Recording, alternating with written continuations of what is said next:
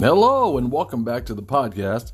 This is Big Dave and you're listening to Napoleon Hill's Positive Action Plan, 300 Meditations for Making Each Day a Success. Well, today I am reading from April 6th, the month of goal setting. It is 2020, the year of 2020. We're still in it. Today's real date is August 7th to 2020. August 7th, 2020.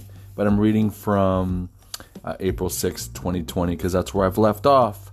The last podcast we had was the Con Man podcast, which I absolutely encourage you to listen to. It is pack-filled. So the way this works is I read a meditation for the day, and then I'll read a paragraph or two after the meditation, and then I'll put my spin on it on how it can help me and can possibly help you. Sometimes I will tap into today's news headlines. Sometimes I'll tap into my treasure trove of calamities and mishaps of my past that could possibly teach me a lesson today. So let's get into it. Who told you it couldn't be done? And what great achievements has he or she performed that qualified him or her to set up limitations for you? You will find as you go through life that those who give advice most freely are precisely the individuals who are at least qualified to do so. Busy, successful people don't have an interest in telling you how to live your life. They're busy living their own. Failures or mediocre people have all the time in the world. They also delight in seeing you fail and are quick to say, "I told you so," when the experience is a temporary setback. If someone tells you that what you are attempting to achieve is impossible or not worth the effort, take a close look at them and what they have accomplished with their lives. The chances are good that you will find they haven't done much. Successful people are optimistic people. They have the habit of success because they learned long ago to listen to themselves and not to those who would like to see them fail. Wow, that a couple of things come to mind with that one. I recently had my review. And 5 rejection letters.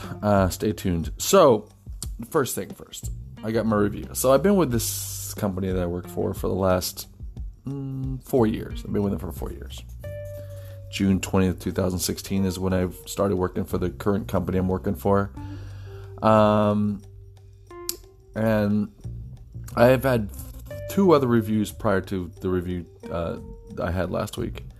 And a really good friend of mine, a work friend of mine at the work, said to me a long time ago, he says, "Dude, don't even get yourself worked up about the reviews, because they're going to give raises to those who they choose, and they're going to give raises to those they don't choose. And whatever the review is, it's for them. It doesn't mean anything. It's no reflection on you."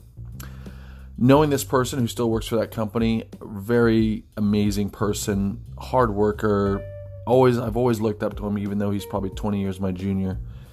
And he's right. I didn't really take much into it. So when this boss of mine was on, and we're all still remote, and now we're down back to class 1, stage 1. I'm in Florida.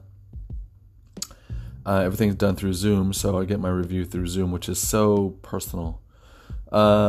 He went through the rigmarole of this and that and whatever. And I listened intently and wide-eyed and bushy-tailed and every word. And I'm thinking to myself, man,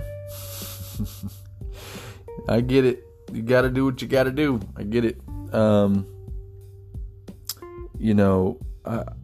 He's a hard worker too in what he did before me. He was a precursor to what I do now, and I get that, but I don't know that he delights in seeing me fail, but sometimes I wonder. I really wonder.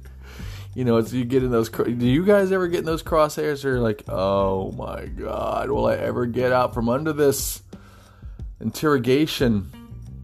And sometimes when you're the favored child at your job, and you got that big fat halo over your head, and you can do no wrong, and you know who I'm talking about, and it could be you.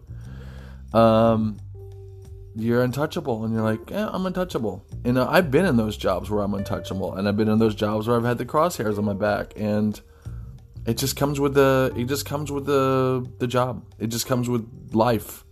There's times where you're gonna have your crosshairs on your back, and there's times where you're just gonna be skating along, going, "This is fantastic." Although I've had more crosshairs on my back than I can imagine. So there's that, and then of course, just to fill you guys in who've been following me loyally since day one about law school, I did not do well. Got another F minus in my last LSAT, and I was rejected by all the law schools that I applied to. And so I've talked to the universe, and we've agreed to take the summer off to determine what the universe has in store for me. Is law school in store for me? Is that my future? And I can't help but wonder, it's funny, how law schools will tell you, they'll say, well, you got to do your personal statement, and that's important, it has weight. No. The weight is your LSAT score and your GPA, period, end of discussion. You have to have at least a 3.0 GPA, and you have to have at least a 160 in your LSATs to get into any kind of a reasonable school in this day and age. Doesn't matter if they're low on attendance, doesn't matter if they're not having classes, it doesn't matter. And I get that. And I know what I know, but I don't know the law, and I don't know logical reasoning, and I don't, I do as a human, but maybe not in the thinking. So that's something I have to reprocess, but that doesn't make me a failure. It just means I don't take those tests well, and I get that. But I've had very good discussions with people to tell me, hey, dude, just stay focused. If you got to pivot. But you're a very smart guy, and you'll figure it out. And I love those people, and I gravitate towards those people. The people I don't gravitate toward to are the people that go, maybe this just isn't for you. Maybe whatever. So that's something to think about. In my past, I've worked for 17 different insurance companies. So obviously, some I left, some left me. That didn't make me a failure. It just means I didn't fit in that process. And so I just continue on. And today I had a deposition that went south in a hurry, and that's okay. Out of 300 depots that I've had, some are going to go south because I opened my big fat yapper too much as opposed to not too little. So I think I'm critical of myself. Sometimes I think I'm critical. I'm my own worst enemy. I am the person that give myself crap. Sometimes I'm the person that says you can't do this. So who told you it couldn't be done? I did. So what are you gonna do about that?